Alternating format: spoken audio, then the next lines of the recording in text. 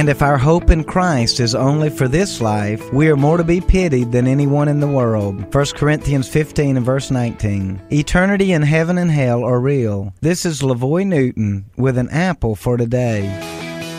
We have been created as an eternal being. Our life here on this earth is only temporary. Our bodies will one day die, but we will live forever. After death, our bodies will be resurrected, and we will then spend eternity in either heaven or hell. In the day that we live in, this is not a popular subject. People would rather pretend that because God is good, everyone will spend eternity in heaven. But that thinking goes against the teaching of the Scriptures. The Bible said that it is appointed unto man once to die, and then the judgment. Make your eternal reservations today by repenting and surrendering your life to Jesus Christ. An Apple for Today is a daily word of encouragement by pastor and author LaVoy Newton. More resources and encouragement are available at anapplefortoday.com.